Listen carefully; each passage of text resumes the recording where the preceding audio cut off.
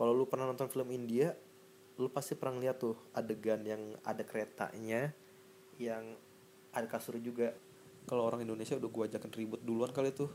Itu bisa minimal lu per malam bisa di atas 150.000 kali ya.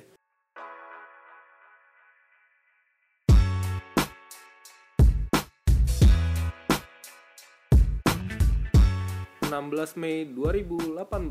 Selamat datang di podcast Suka Gua. Karena akan membahas apapun sesuka gua, semau gua.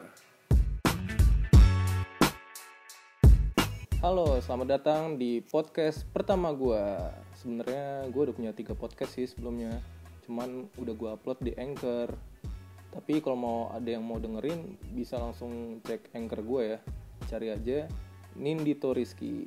Sebenarnya itu podcast yang bisa dibilang gue baru belajar ngomong dan curhat sih lebih tepatnya. Dan ini adalah podcast pertama gue yang udah gue tentuin namanya, yaitu podcast Suka gue. Karena gue akan membahas apapun itu sesuka gue, semau gue. Gimana nama podcast gue? Keren gak? Keren dong, iya kan? Pasti dong. Podcast suka gue. Yang artinya sih gue nemu nama itu yang jelas 2 jam yang lalu. Pada saat gue gabut pengen balik ke hostel, tiba-tiba di jalan gue mikir, kayaknya gue bakal seriusin deh bikin podcast gini. Bakal bikin podcast rutin, tapi bingung gue nentuin namanya. Sampai gue pikir, kok bisa ya orang-orang itu dapat 6 podcast yang keren-keren, unik, yang langsung nempel di otak, gampang disebut. Akhirnya tiba-tiba kecetus lah nama podcast suka gue. Yang gue pikir gue akan ngebahas apapun itu, entah pribadi gue, entah keseharian gue, atau ngebahas orang lain, nyinyirin. Gak ada yang bercanda, masa iya belum puasa nyinyirin orang? Gak baik cuy, puasa gue batal lagi. Lebih baik ngomongin orangnya langsung, alias entah gue mau interview siapapun. Gak interview sih, lebih tepatnya gue ajak ngobrol bareng bersama siapapun itu. Gak mesti orang terkenal. Mungkin gue akan memperkenalkan teman-teman gue dengan profesi yang berbeda-beda. Kayaknya menarik deh gue bikin topik itu, ngebahas profesi setiap orang. Ya di dunia ini kan pasti banyak profesi yang berbeda-beda, dan itu akan gue angkat nanti di episode tentang I don't know, gue belum kepikiran untuk judul episode itu apa. Yang pasti gue bakalan ngebahas topik sesuka gue, semau gue, dengan gaya bicara gue yang kayak gini, yang ala kadarnya. Semoga aja ada yang suka ya. Oh iya, gue lupa memperkenalkan diri dulu nih. Masa iya gue udah ngomong panjang lebar tapi lu pada gak tahu siapa yang lu denger. Nama lengkap gue adalah Nindito Rizky, atau biasa teman-teman panggil gue Dito atau Nendi. Kenapa ada 2 panggilan? Karena 2 nama itu memiliki ceritanya masing-masing. Nendi itu adalah nama kecil gue, orang tua gue, keluarga gue semua manggil dengan sebutan Nendi. Sebenarnya nama asli gue Nindi, tapi kenapa gue nggak tahu kenapa disebutnya Nendi. Teman masa kecil gue, teman komplek gue, teman SD gue semua manggil Nendi. Dan gue pikir pas zaman SMA kayaknya nama Nendi itu agak tricky ya. Kalau lu nyebutnya di awal Nen, gak enak banget gak sih? Nen, lu mau nyusu atau gimana? Akhirnya gue pakai nama tengah gue lah, Dito. Dan sampai sekarang gue kebawa kalau misalnya gue memperkenalkan diri di depan orang baru, gue selalu menyebutkan nama tengah gue yaitu Dito. Padahal gue bukan orang Jawa ya, tapi kenapa nama gue Dito ya? Nggak tahu deh. Oh iya, sekarang gue ingin cerita nih. Saat ini gue lagi melakukan perjalanan yang lumayan cukup panjang, keliling Asia Tenggara tepatnya. Gue udah melalui Singapura, Malaysia, Thailand, dan sekarang gue lagi ada di Vientiene, Laos. Gue udah melakukan perjalanan kurang lebih 20 hari untuk pergi meninggalkan Indonesia. Sebenarnya gue punya misi sendiri sih kenapa gue melakukan keliling Asia Tenggara itu.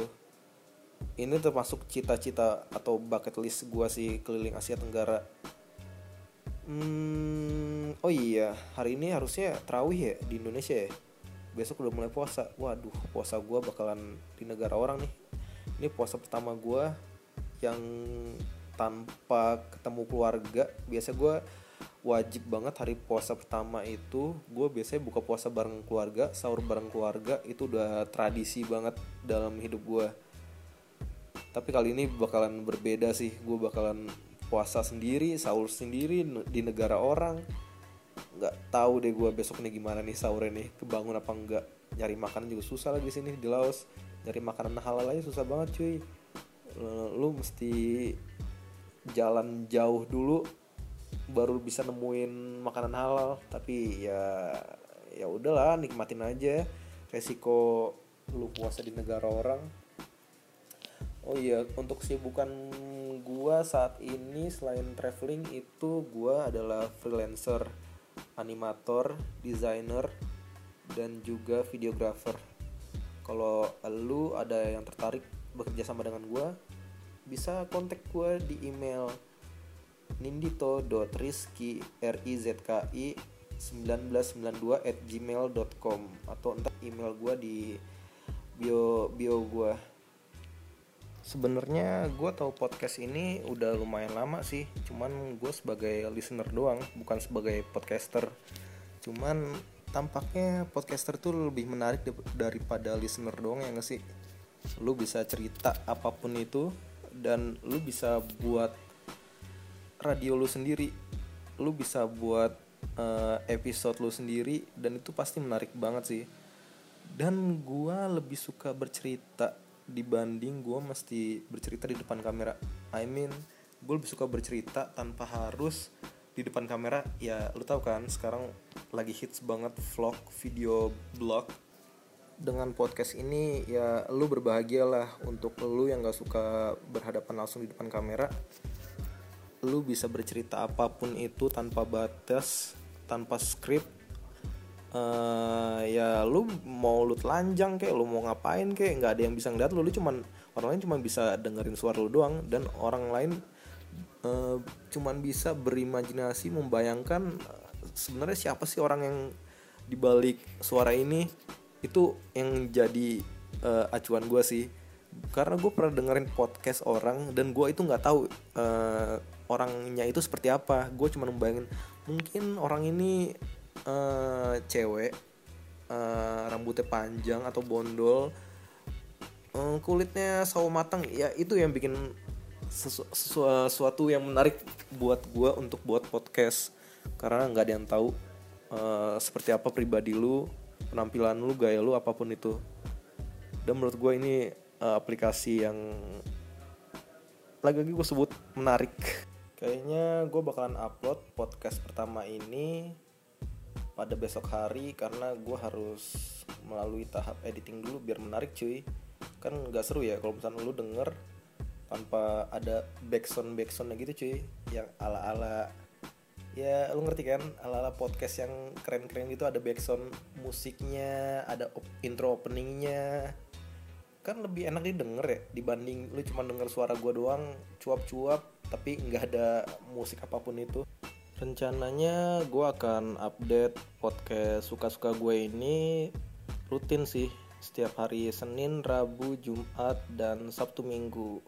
Semoga aja sih bisa teratur sih, kan enak ya kalau dengernya ada schedule gitu. Jadi lu pantengin aja terus di podcast gue, podcast suka-suka gue.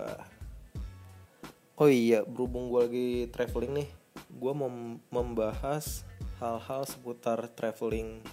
Mungkin sebagian dari lu semua udah pernah traveling, entah kemanapun itu, gak mesti keluar negeri. Yang penting kan judulnya traveling. Traveling itu artinya kan jalan-jalan. Lu mau jalan-jalan ke taman kek, lu mau jalan-jalan ke gunung kek, ya itu traveling. Definisi travelingnya ya itu, gak mesti traveling jalan-jalan ke luar negeri.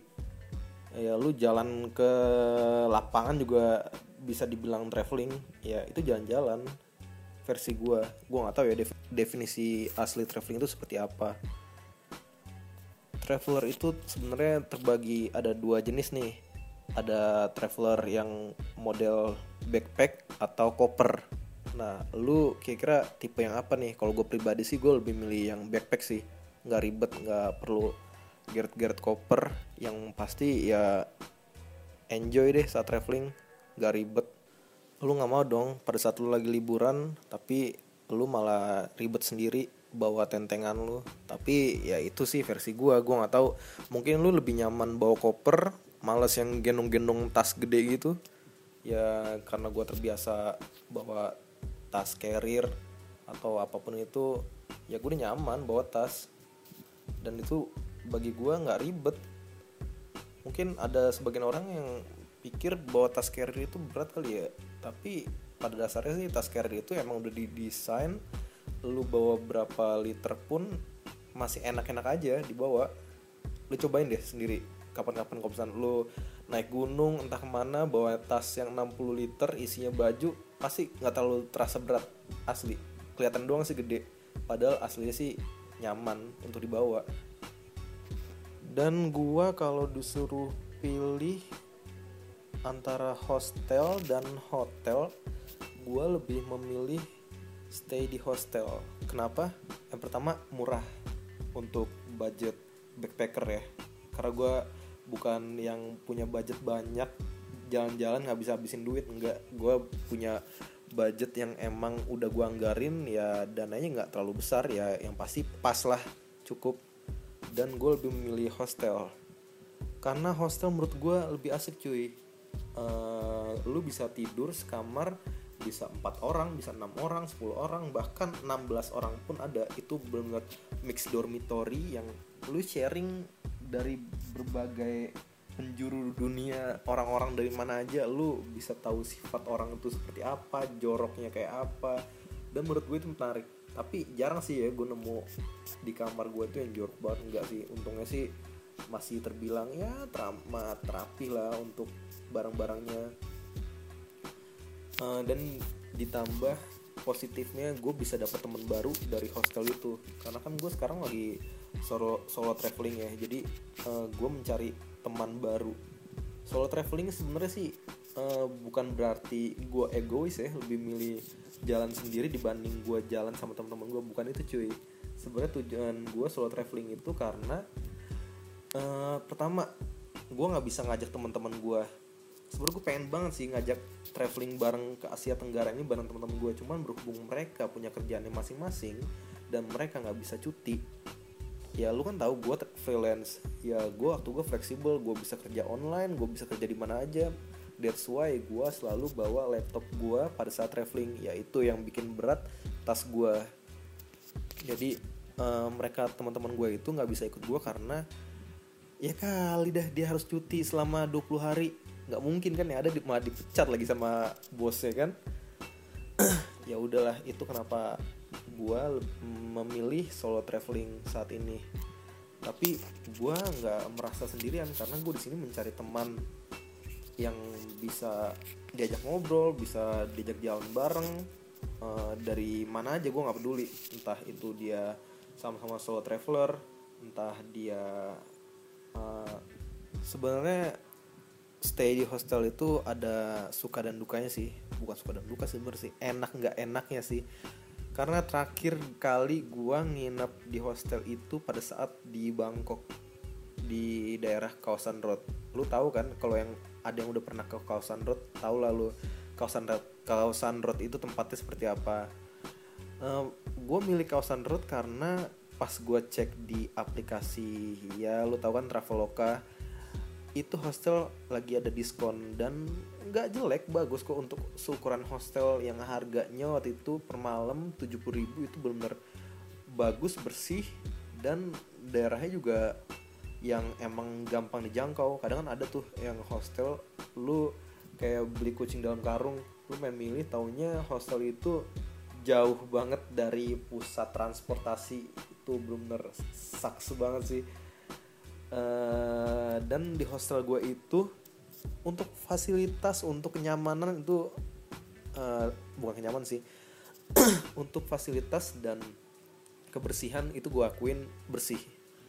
Tapi karena berhubung dekat kawasan road, banyak bule-bule di situ yang malam-malam balik dari kawasan road dan mabuk, dan itu bener-bener ganggu banget sih. Gua balik-balik jam 12 malam dan itu capek banget. Gue langsung tidur kamar dan tiba-tiba jam 2 pagi ada bule dong mabuk teriak-teriak di depan kamar gue. Itu annoying abis, keganggu cuy tidur lu. Dan bukan gue doang sih yang ganggu, semuanya. Itu hal yang gak enaknya sih. Tapi banyak kok hal yang enaknya juga kalau lu stay di hostel. Yang pertama, lu bisa dapat teman baru atau dapat travel buddy gitu. Bisa jadi kan, nggak ada yang tahu cuy. Bisa jadi dapat pacar juga dari negara mana gitu kan. Ya pintar-pintar lu nya aja lah, gimana cara ngajak kenalan atau ngajak ngobrolnya. Itu secara pandangan gue mengenai hostel. Nah kalau hotel ini udah beda lagi nih ceritanya. Hotel sih ya bagus emang, gue suka juga. Cuman yang pertama kan yang pasti mahal dong hotel. Yang gue lagi hemat gini, masa iya gue harus stay di hotel. Hotel aja tuh harganya itu bisa minimal lu per malam bisa di atas 150.000 kali ya. Tapi gue gak tahu juga sih. Tapi yang pertama sih ya udah pasti lu gak bakal keganggu sama orang-orang yang mabuk. Ya itu yang pertama. Yang kedua, nyaman di kamar lu sendirian. Privasi lu tuh lebih bebas banget. Lu mau telanjang kayak, lu mau ngapain kayak, ya udah lu bebas. Lu mau naruh sempak lu di kamar mandi kayak, ya udah bodo amat. Kamar udah milik lu sendiri kok. Tapi yang gak enaknya itu lu sendirian cuy. Lu mau ngapain di situ? Kalau lu punya temen, lu emang dari Indonesia bertiga atau berempat ya is okay, lu mau nginep di hotel atau di mana itu lebih asik. Cuma kalau sendiri ya menurut gue sayang sih. Itu menurut gue. Cuma kalau misalnya emang lu lebih prefer hotel ya is okay. Semua orang kan bisa berpendapat kan. Tapi ngomongin gak enaknya nih, gue ada pengalaman yang gak enak nih. Waktu itu tinggal di hostel. Yang hostel ini yang di Bangkok nih. Kebetulan gue nginep di hostel itu 3 malam 4 hari ya. Di hari kedua ini sumpah, ini bener-bener gila. Gue malu abis, udah suzon sama orang. Dan itu ternyata gue sendiri. Begini nih ceritanya. Jadi waktu itu pagi-pagi sekitar jam 7 pagi. Oh iya kan gue traveling jauh ini, gue selalu bawa 2 HP. Yang satu iPhone, yang satu Android. Nah yang selalu gue pakai itu ya iPhone gue. Yang Android itu cuman sebagai cadangan gue doang. Kalau misalnya iPhone gue rusak kan bahaya ya, gue nggak pegang HP lagi. Nggak mungkin dong kalau gue beli HP lagi kan. Ya udah gue bawalah Android ini. Dan jarang gue pakai sih emang, paling cuman buat dengerin musik doang. Nah gue kan karena nggak pernah menggunakan Android ini, bisa terbilang amat jarang banget gunain si Android ini. Jadi gue nggak tahu lah ini seluk beluk HP Android ini seperti apa. Nah pada saat jam 7 pagi itu gue kebangun gara-gara ada alarm. Itu alarmnya bunyi dan gue nggak pernah denger bunyi alarm ini ya, karena gue pikir itu HP orang, alarm HP orang. Dan gue keganggu dong. Gue pikir ini HP orang kok berisik banget sih, alarmnya nggak dimatiin. Udah tau dia nginep di hostel yang sharing gitu, kenapa dia mesti pasang alarm jam 7 pagi gitu. Gue liat di belakang, kebetulan orang belakang gue ini orang Jepang. Dia lagi pada saat itu emang lagi nggak tidur, jam 7 pagi itu udah bangun tapi cuman masih di kasur gitu. Gue ngerti main HP atau apa. Ini orang kok gue liat kok main HP, cuman alarmnya kenapa nggak dimatiin ya. Gue masih di kasur tuh lagi tiduran. Gue chat lah teman gue, cuy anjir gue bete banget nih, orang belakang gue pasang alarm tapi gak dimatiin. Ini orang bego banget sih, pasang alarm gak, dia gak denger apa gimana sih. Dan sampai ada orang bule ngoceh dong, ngerutu, bilang gini, turn off your alarm please. Sampai bilang gitu cuy. Wah gila, bule sampai ngomong gitu tuh berarti udah kesel banget dong ya. Kayak satu kamar tuh keganggu. Oh iya kebetulan gue sekamar itu 10 orang. Dan lu bayangin kan 10 orang keganggu gara-gara satu HP alarm itu doang. Dan gue ngechat aja nih panjang lebar sama teman gue di Indonesia kan. Sampai akhirnya gue bangun dong ya, gue pengen negor langsung nih ke orang Jepang ini. Pas gue bangun kok ada yang aneh ya sama suara alarmnya ya, kok tiba-tiba deket ya suaranya. Pas gue cek, anjing, itu HP gue dong di tas. Kalau pas saat gue tidur tuh kedengeran tuh kayak di belakang gue, ternyata itu di samping gue cuy. Dan gue nggak tahu kalau itu alarmnya waktu itu sempat gue setting jam 7 pagi. Dan karena semalam abis gue cas baru nyala lagi, dan alarm itu ke setting lagi dong. Anjir, itu gue malu banget cuy. Gue akhirnya langsung gue matiin HP, gue langsung tutup selimut, langsung tidur. Gue gak berani nengok orang luar lagi. Asli gue gak enak cuy. Itulah pengalaman gak enak gue kemarin di hostel Bangkok. Anjir, gue kalau nginget lagi malu habis sih, sumpah. Lu beruntung banget lu bisa denger cerita gue kayak gini. Jarang-jarang nih gue ceritain ke orang tentang aib gue.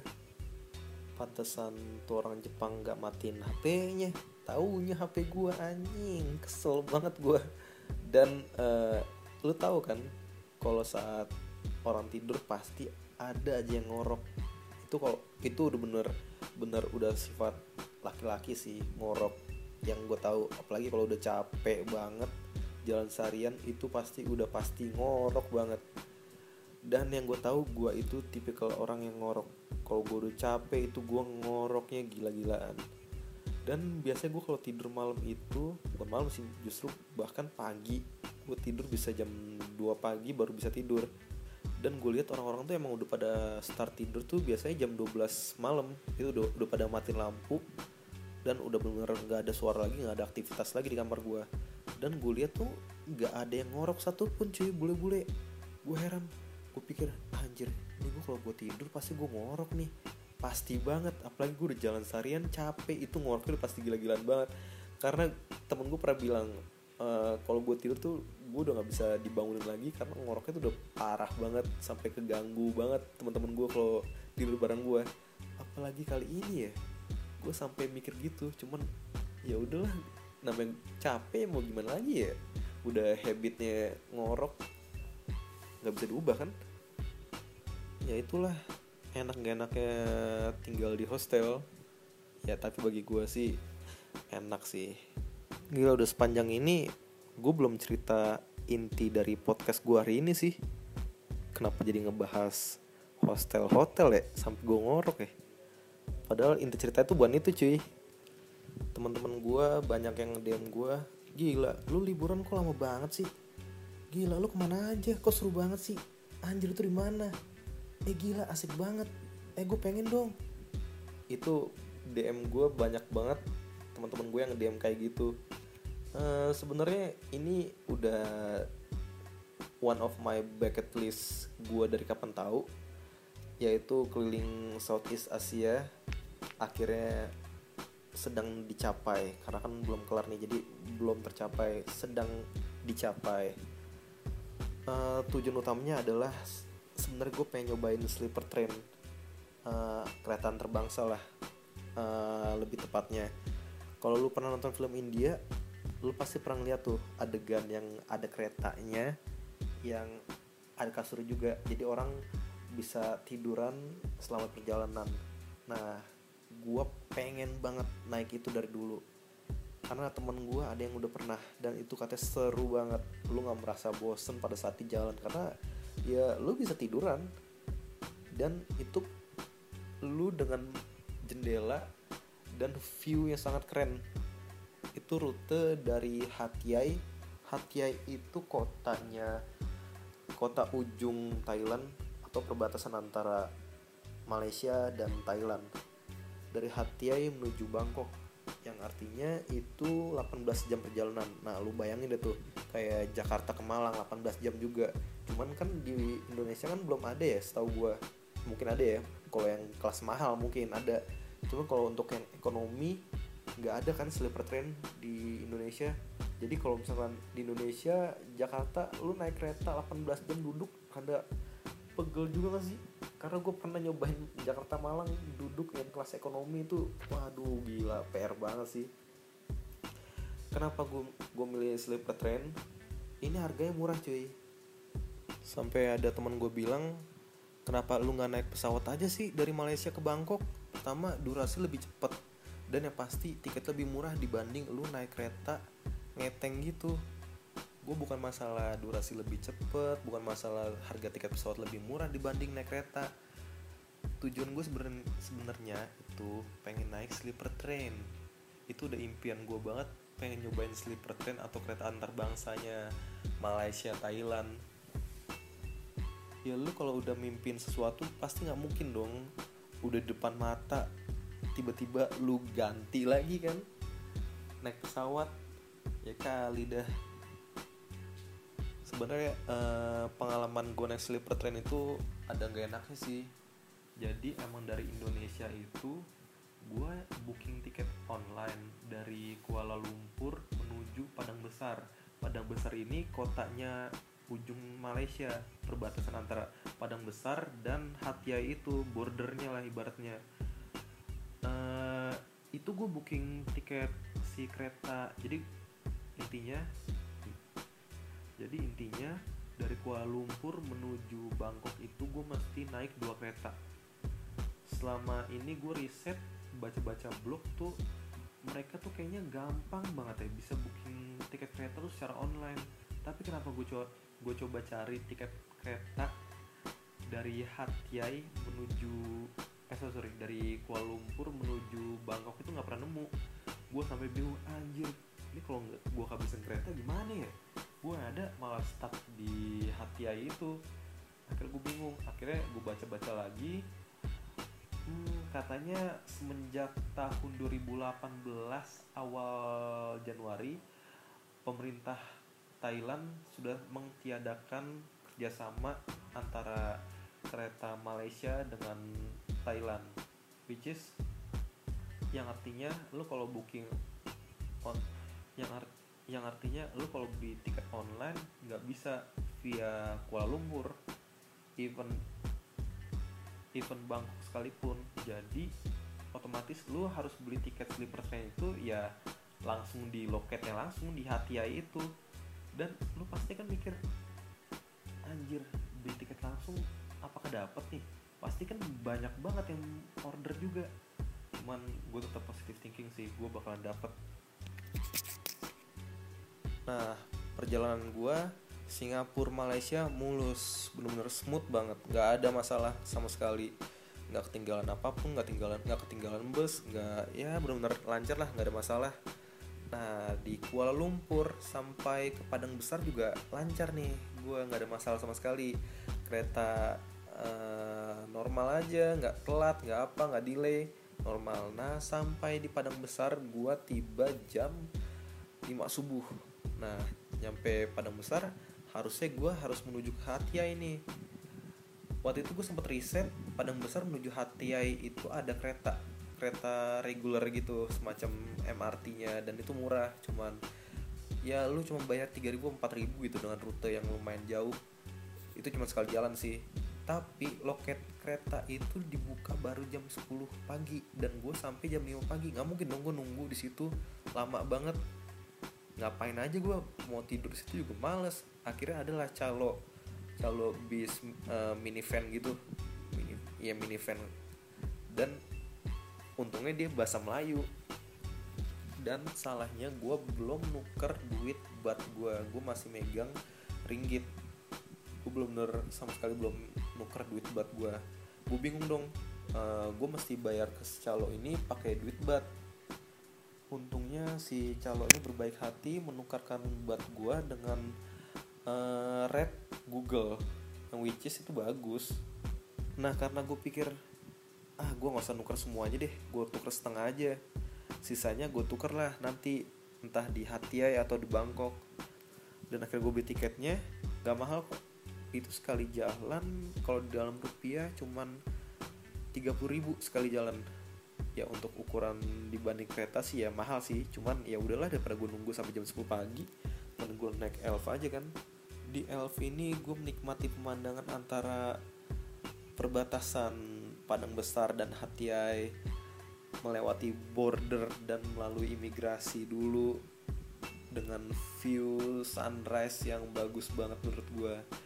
Itu ntar bakal gue update di blog gue sih untuk foto dan videonya. Yang penasaran bisa langsung cek ke website gue di www.derualam.blogspot.com. Nanti bakal gue cantumin di bio gue ya. Nah, sampailah gue di Hatiai. Itu gue diturunin di stasiun Hatiai karena gue mau langsung beli tiket kereta Hatiai menuju Bangkok. Perjalanannya lumayan lama, 18 jam, yang kayak udah gue bilang tadi tuh sebelumnya. Langsung lah gue ke loket. Itu gue sampai di Hatiai jam 8 pagi, lupa gue kayak jam 8 pagi sih. Nyampe di loket lumayan rada ribet nih karena bahasanya udah mulai bahasa Bangkok. Cuman ada beberapa mayoritas yang bisa bahasa Melayu. Cuman ya gue di stasiun sih belum nemuin orang Melayu. Yang maksudnya gue belum menemukan orang yang bisa bahasa Melayu. Rata-rata orang Bangkok. Nyampe di loket, gue tanyalah untuk tiket sleeper train hari ini. Ternyata semuanya sold out dong cuy. Gue kecewa banget. Sisanya tuh cuman kereta biasa yang duduk aja, sama kayak di Jakarta. Gue bayangin anjir 18 jam gue mesti duduk. Dan itu benar-benar kursi tegak, gak beda jauh. Itu gila. Gue gak ngebayangin sih, gue males. Akhirnya gue relain lah. Gue tanya lagi untuk tiket besok sleeper train masih ada gak? Ternyata masih ada. Cuman untuk yang second class. Cuman ya gak apa-apa lah ya second class. At least gue udah nyobain sleeper train lah. Langsung lah gue beli yang schedule jam 9 pagi. Jadi gue mesti stay sehari di Hatiai. Dan untuk harga tiketnya sendiri pun itu gak mahal, sekitar 230.000 sekali jalan 18 jam untuk sleeper train. Itu murah sih menurut gue. Sleeper train cuy, lu gak duduk, lu tidur. Dan itu nyaman, bersih, colokan pun ada. Iya, itu worth it banget sih menurut gue. Dan oh iya, gue lupa bilang, kenapa tiketnya habis hari yang gue tiba itu? Karena itu adalah May Day, hari buruh cuy. Jadi orang-orang banyak yang pulang kampung dan menggunakan sleeper train itu karena murah. Jadi ya udah, tiketnya sold atau gitu aja. Nah, masalah gue belum berhenti di situ saja. Masih ada masalah lain di Hatiai. Karena kan gue mesti nginep ya semalam. Dan gue nggak tahu hostel di situ di mana. Karena biasanya gue booking dulu H-2 gue udah booking hostel. Karena gue nggak kepikiran gue bakal bermalam di Hatiai. Jadi gue belum booking hostel. Dan otomatis gue harus cari hostel dong di Hatiai. Dan gue bener-bener I have no idea about Hatiai. Akhirnya gue jalan lah keluar. Tiba-tiba banyak nih itu ojek pangkalan di situ sotoy. Dan ada satu ojek yang bisa mengerti bahasa Inggris meskipun bahasanya rada sulit dipahami, tapi gue ngerti apa maksud dia. Intinya gue mencari hostel murah di sekitar Hatiai. Dan karena aksen Inggrisnya yang kurang gue pahami, karena gue bilang hostel, mereka nggak ngerti apa itu hostel, mereka cuma tahu hotel. Dan pronunciation hotel itu berbeda dengan kita kebanyakan. Hotel, orang Thailand tuh menyebutnya hotel. Oke, gue mengerti itu hotel maksudnya. Akhirnya gue bilang, gue mencari hostel atau hotel yang murah di Hatiai. Dan mereka menyarankan gue untuk tinggal di salah satu hostel adalah pokoknya di tengah kota gitu. Dan dia bilang lumayan jauh dan lu harus naik ojek gue. Dan harga ojek itu kalau gak salah 13.000 ya, which is itu gak terlalu mahal sih, 13.000. Dan dia bilang harga hostelnya itu sekitar, kalau dalam baht itu dia menyebutnya 4 baht. Nah gue make sure nih, really 4 baht? Only 4 baht? Gue make sure lagi 4 baht. Gue make sure dengan tangan gue, dengan angka 4. Dia bilang ya 4 baht. What? Harganya kenapa lebih murah dibanding harga ojek ya? Meskipun agak rancu. Dan gue make sure lagi, beneran 4 baht. Gila kali, ini hostel apa? Emang karena Hatiai kali ya menurut gue. Jadi murah. Ujungnya Thailand. Ya udahlah, oke, kita lihat hasilnya setelah gue naik ojek dia, gue turun di tempat hostelnya ya not bad lah, tapi gue rada ragu masa iya 4 bat sih. Pas gue coba tanya ke resepsionisnya, dan dia menyebut juga bener dong 4 bat. Wow, 4 bat menarik.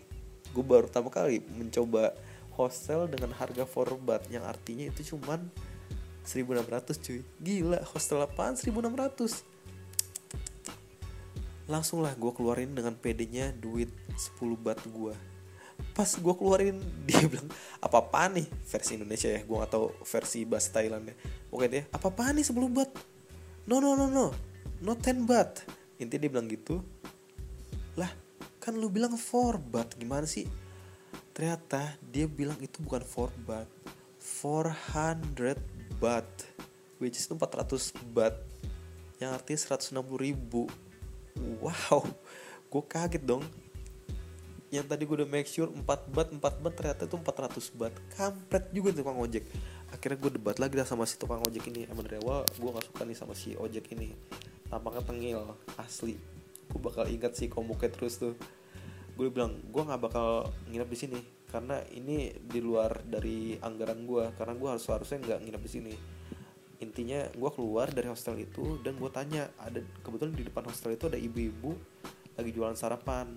Pas gue tanya, alhamdulillah dia bisa bahasa Melayu, meskipun gue nggak terlalu memahami bahasa Melayu itu seperti apa. At least gue mengerti. Gue tanya, di sini hostel yang murah di mana bu? Oh ada tuh di situ di seberang. Lu jalan nggak jauh kok, cuman melewati 1 blok doang. Nah tiba-tiba si ojek ini nyamperin gue lah. Dia ngomong-ngomel. Intinya dia ngomong, lu cari ya di sini hostel ini bawah 400 bat nggak akan ada. Kalau lu sampai nemu, lu hebat. Langsung dia ngambil helm dari tangan gue. Lah gitu. Dia minta bayaran ojek tadi. Ternyata gue lihat anjing, ternyata stasiun ke hostel itu deket banget. Gue jalan kaki nyampe. Dan dia pas tadi bawa gue itu muter-muter dulu dong, biar seolah-olah jauh kan. Kampret ya anjing, kesel banget gue. Akhirnya ya udahlah gue bayar nih, ojek lu nih, makan nih, mampus lu.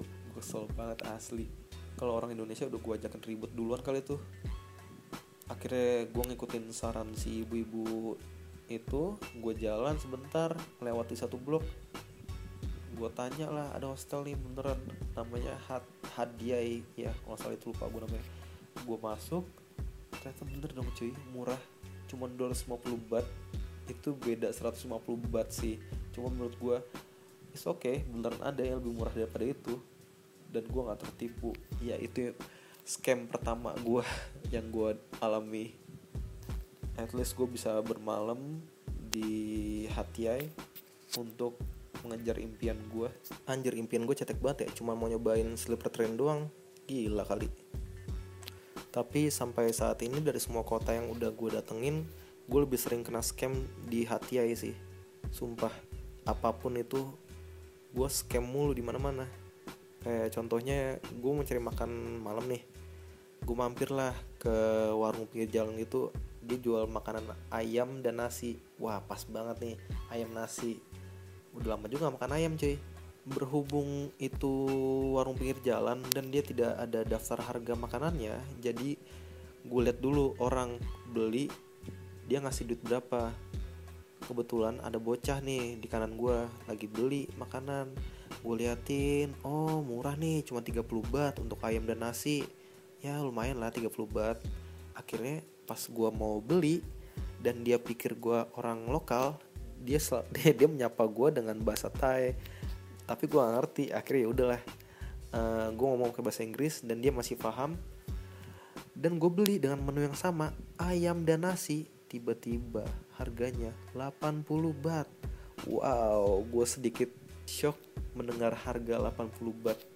Itu benar-benar naik 50 bat cuy. Itu 50 bat lumayan, lu bisa makan seporsi cuy. Akhirnya gue memutuskan untuk cabut. Gue bilang, oh sorry, your food too expensive for me. Gue cukup bilang gitu aja dan dia ngerti kok. Akhirnya gue cabut, pindah ke tempat makanan yang ada daftar harganya. Oh ya, nih tips buat kalian semua nih supaya nggak kena scam pada saat traveling keluar kota. Yang pasti, lu kalau misalkan cari makanan, lu kalau bisa nyari yang ada daftar harganya. Karena kenapa? Kalau misalkan lu bingung nggak ada daftar harganya, si penjual pasti bakal menaikkan harganya seenak jidat. Dan lu pasti kaget. Kalau ada daftar harga, lu ada patokan harga dan lu bisa nunjuk aja menu yang ada di daftar harga sesuai harganya itu. Ya lu ngerti kan maksud gue gimana? Karena di situ lu nggak bakal bisa baca cuy, percuma. Di situ huruf-hurufnya udah bukan alfabet lagi, udah bahasa Thailand semua. Gue cuma ngandelin angka-angka aja di situ. Dan berhubung di Vientiene itu nggak ada transportasi kayak MRT, bus atau apapun, paling cuma ojek doang sih. Jadi gue memutuskan untuk jalan kaki kemana-mana. Dan kotanya itu nggak terlalu besar, jadi masih bisa dijangkau dengan jalan kaki. Ya gue nggak tahu ya letak spesifik kotanya itu sebesar apa. Tapi di sini banyak muslimnya kok, banyak muslim dan Melayunya juga, karena kan masih bersebelahan dengan Malaysia, warga Malaysia yang bekerja di Thailand. Jadi ya nggak susah untuk lu berinteraksi sih di Vientiene ini dibanding di Bangkok. Karena salah satu impian gue sudah terwujud, yaitu menaiki sleeper train dari Vientiene menuju Bangkok. Jadi gue masih bingung nih sekarang nih, apakah perjalanan gue harus gue lanjutin lagi sampai ke Kamboja atau gue hentikan sampai di Laos aja nih. Karena gue bingung banget, orang rumah udah nanyain kapan pulang. Dan juga besok kan udah mulai puasa kan, jadi gue rada galau sih traveling pada saat puasa. Cuman pengen nyobain juga ambience-nya puasa di negara orang. Ya ntar deh gue update lagi kira-kira enaknya gimana. Tapi kangen sih gue sama orang rumah, sama teman-teman gue. Ada enak gak enaknya juga traveling sendirian dan lama gini. Biasanya gue traveling paling lama ya seminggu. Ini udah lebih dari 2 minggu. Gue masih jauh dari Indonesia. Kok jadi sedih gini sih? Ya elah, lagi liburan sedih. Ya gak apa-apa sih, wajar lah, jauh dari keluarga kan. Tapi perjalanan gue kali ini seru banget sih, karena gue dapet pengalaman baru dan juga teman-teman yang seru-seru cuy, dari berbagai penjuru dunia.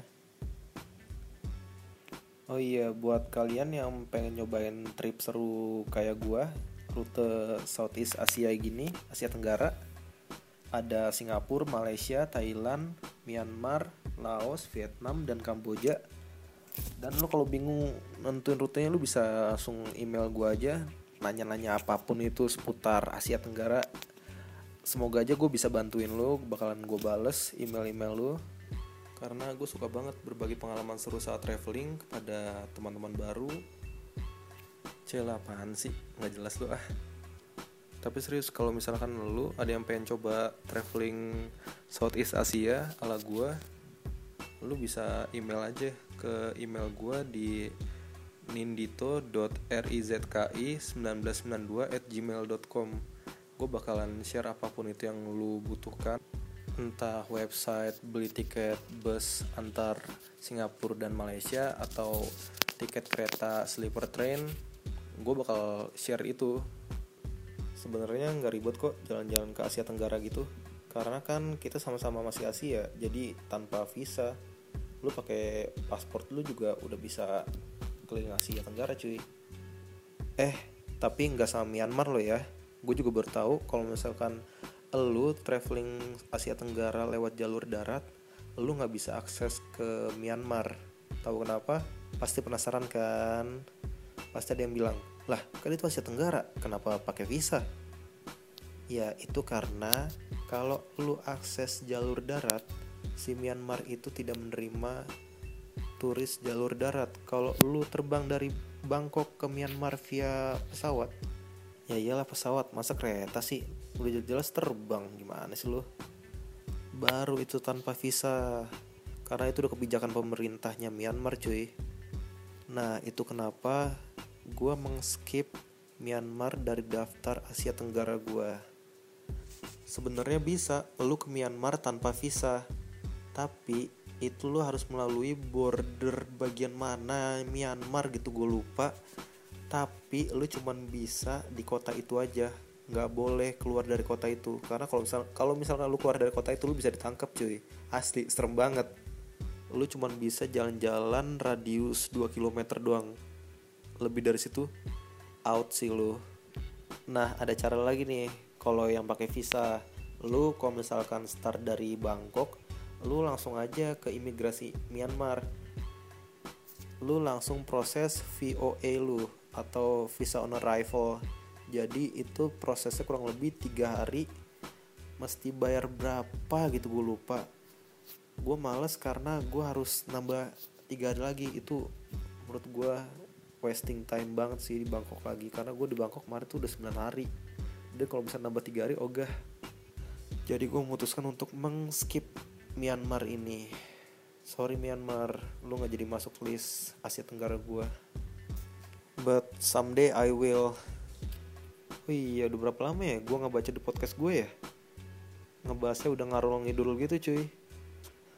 Namanya juga podcast suka-suka gue, ya ceritanya berarti suka-suka gue lah. Kalau podcastnya suka-suka lu, ya berarti ceritanya suka-suka lu. Ya mungkin cukup sekian kali ya podcast pertama gue di SoundCloud ini. Gue sampai bingung pengen nentuin judul untuk podcast kali ini apa ya. Saking gue ceritanya macem-macem, mungkin ntar gue pikirin kali ya judulnya apaan. Yang pasti judulnya bukan ini kok. Seorang pemuda Indonesia galau menentukan judul podcast pertamanya. Anjir, ngeselin abis. Enggak bercanda. Oh iya, untuk kalian semua yang penasaran tentang update perjalanan gue selama di Asia Tenggara, bisa langsung cek Instagram gue di @derualam_. Kalau misalkan penasaran dengan karya-karya gue juga bisa di @ninditoriski_. Langsung di follow ya cuy. Pasti gue follow back kok, tenang aja. Gue kan bukan selebgram, jadi pasti gue follow back kok. Ya, cukup sekian di podcast pertama gue kali ini. Jangan pernah bosan ya dengerin suara gue di podcast Suka-Suka gue. Ngebahas topik sesuka gue dan semau gue. Thank you, salam dari Vientiene, Laos.